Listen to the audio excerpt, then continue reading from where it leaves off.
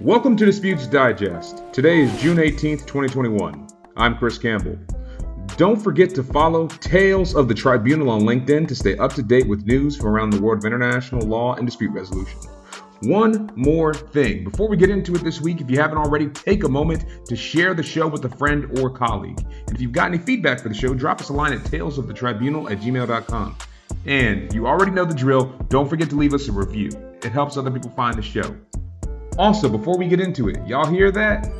Yeah, that's that beat. The TOT team has got us some new music, and we look forward to having it every week going forward. Let's jump into it.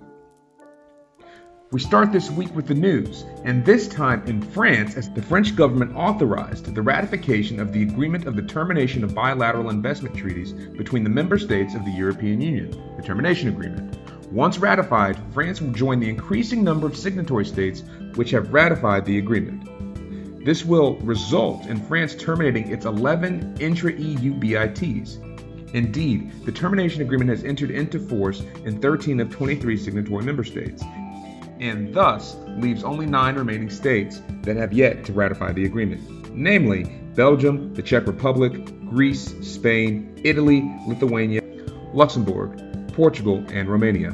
It is also believed that Sweden is in the process of terminating its intra-EU BITs on the bilateral level, and as such, there is little value in signing the termination agreement. This is a developing story with more news to come in the future.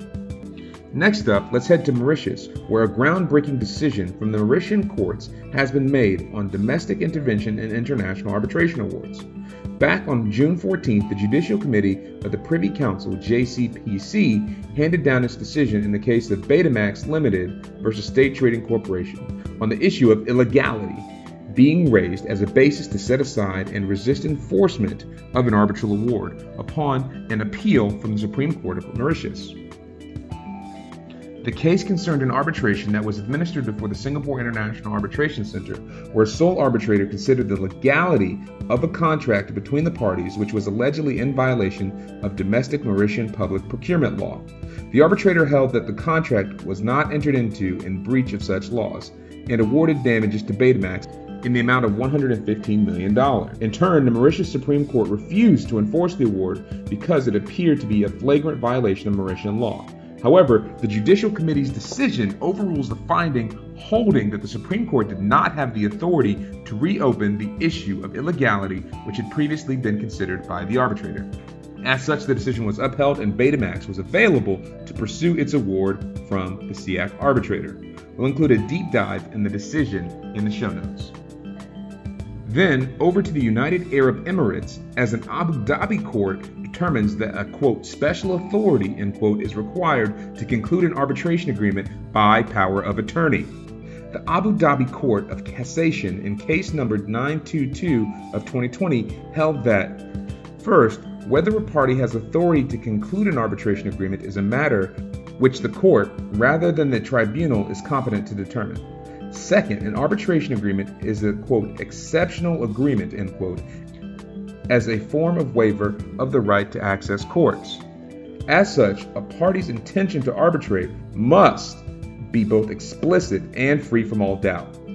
3, a special rather than a general power of attorney or authorization is required for an agent, such as a company director or general manager, to bind a company to an arbitration agreement. A lack of requisite special authority will result in an arbitration agreement being void and unenforceable.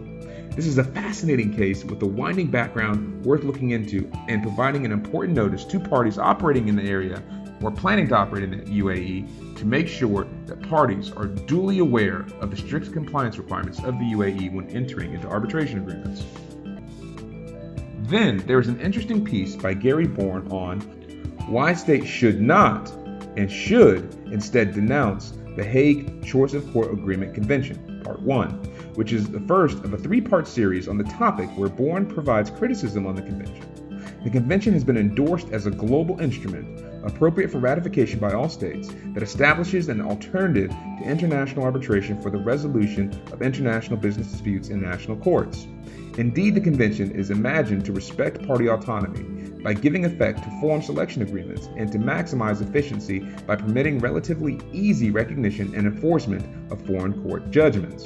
In this first piece, Bourne writes that the Convention ignores the realities of the endemic corruption among various jurisdictions and inexperience and lack of independence in many judicial systems, thereby exposing litigants to substantial risk in procedural unfairness and arbitrary or corrupt adjudicative proceedings. Indeed, Bourne opines that the Convention significantly dilutes protections that the New York Convention provides, i.e. party autonomy and procedural fairness. Those dilutions materially exacerbate the risk that arise from the Convention's basic structure and norms. Bourne also highlights that most states have been reluctant to ratify the Convention and implores readers and states to refrain from doing so. We'll include a link to the full article in the show notes. Finally, for This Week in the News, we head to Switzerland as the revised Swiss rules of international arbitration went into force earlier this month. Here are some of the key changes. First, the Swiss Chambers Arbitration Institution, SCAI, will be renamed to the Swiss Arbitration Center, SCA. However, arbitration agreements that refer to the SCAI or the Chamber of Commerce will continue to be valid and binding and will be recognized. Also, claimants will be able to submit their notice of arbitration electronically unless deemed otherwise by the Secretariat. The new rules also contain provisions regarding cross-claims, joinder of parties, and the intervention of parties. Among other things, the rules address consolidation, appointment of arbitrators, arbitrator conduct, conduct of the proceedings, and other administrative rules. We'll include a link to a summary in the show notes. All right, before we get into events, let's hear about the opportunities. First, global law firm CMS is seeking an international arbitration associate to join its London-based offices. Next, the Singapore International Arbitration Center, SIAC, is seeking an associate counsel to join its Singapore-based offices. Next, law firm Stephenson Harwood LLP is seeking a litigation associate to join its commodities team based in London. Next, oil and gas and energy company Uniper is seeking a legal counsel to join its competition-based team in Dusseldorf, Germany. Finally, for this week, the London Court of International Arbitration is hiring for 2 positions, one for senior counsel and one counsel, both based in London.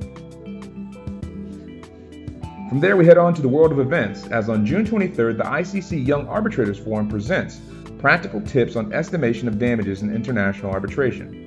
The event is described as a webinar with the participation of international arbitration experts and counsel who will discuss practical aspects regarding estimation of damages in international arbitration. Speakers will focus on 1. Choosing the most appropriate methodology for damages estimation, in particular in cases of decreased enterprise value. 2. Forecasting future cash flows and damages estimation and related pitfalls. And 3. Identifying sources of differences in experts' evaluations. The event is ideal for young practitioners age 40 and under. Also on June 23rd, the U.S. Chamber of Commerce offers its 2nd annual National Summit on Equality of Opportunity. The organizers say all Americans should have the opportunity to earn their success, rise on their merit, and live their own American dream. Unites the business community around the private and public sector solutions to some of the underlying challenges driving inequality of opportunity for Black Americans and other people of color in 6 critical areas: education, employment, entrepreneurship, criminal justice, health, and wealth. Registration is available on the U.S. Chamber of Commerce's website, and we'll include a link in the show notes. Then on June 24th, Arbitra Women, the Equal Representation in Arbitration Pledge, and Ernst & Young present a workshop series titled Demystifying Quantum and Expert Evidence. This series offers to help arbitrators, both present and aspiring, understand the key aspects of quantum and expert evidence, the drivers of differences between experts, and the options available to narrow down and/or resolve their differences. Registration is available on the EY and Arbitra Women website. Finally, for this week, one more event by the ICCYAF titled How to Build Your Profile in International Arbitration, which has some familiar faces and undoubtedly great content for practitioners looking to raise their profile. The organizers note that at this virtual networking social event hosted by ICCYAF and Quadrant Chambers, you will have the opportunity to meet with colleagues and friends and to hear from experienced practitioners on issues which may help raise your profile in international arbitration. We'll include a link in the show notes. And one more thing before we get out of here this week. Tomorrow is Juneteenth. In case you've never heard of it, Juneteenth is June 19th and has been celebrated every year since 1865 in the wake of the American Civil War. Now, the Civil War was a bloody armed conflict between the United States of America and the Confederate States. It was fought to free countless enslaved black people who were captured from Africa and in many cases born in the United States. Fortunately, the U.S. won that war and the slaves were freed, except many slave owners did not want to free their slaves, so they delayed informing their slaves, and it wasn't until June 19, 1865 that the final slaves were liberated and recognized as American citizens. Just this week, more than 150 years later, the U.S. government has recognized Juneteenth as a federal holiday, which is great news. The reason I mention this occasion is because, as much as it might be obvious that having an entire half of your country split off to preserve an institution that keeps you and people that look like you enslaved, and then maintain second-class citizenship for another 100 years, all of that probably equates to a history and a pattern of systemic and institutional oppression. There are many people in the United States that believe that this history is either a no longer relevant relic of the past or is embellished or overinflated. Well, I'm here to say that we cannot and we must not let that be the case. That we must never forget these atrocities and must continue to fight for freedom and justice, and that begins with acknowledging the truth. To quote the great James Baldwin, it is precisely because I love this country that I criticize her. And whether it is critical race theory, a call for reparations, or the fight against voter suppression and systemic injustice, we must hold our government accountable. And on that note, we shall overcome. Happy Juneteenth and Black Lives Matter. You're listening to Disputes Digest on Tales of the Tribunal. See you next week.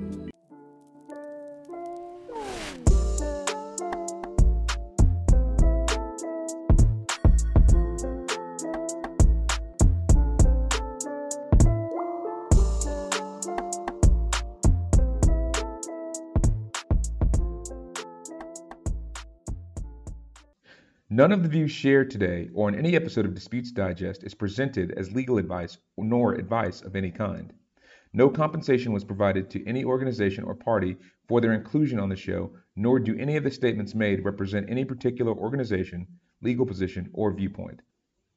All interviewees or organizations included appear on an arm's-length basis, and their appearance should not be construed as any bias or preferred affiliation with the host or host's employer. All rights reserved.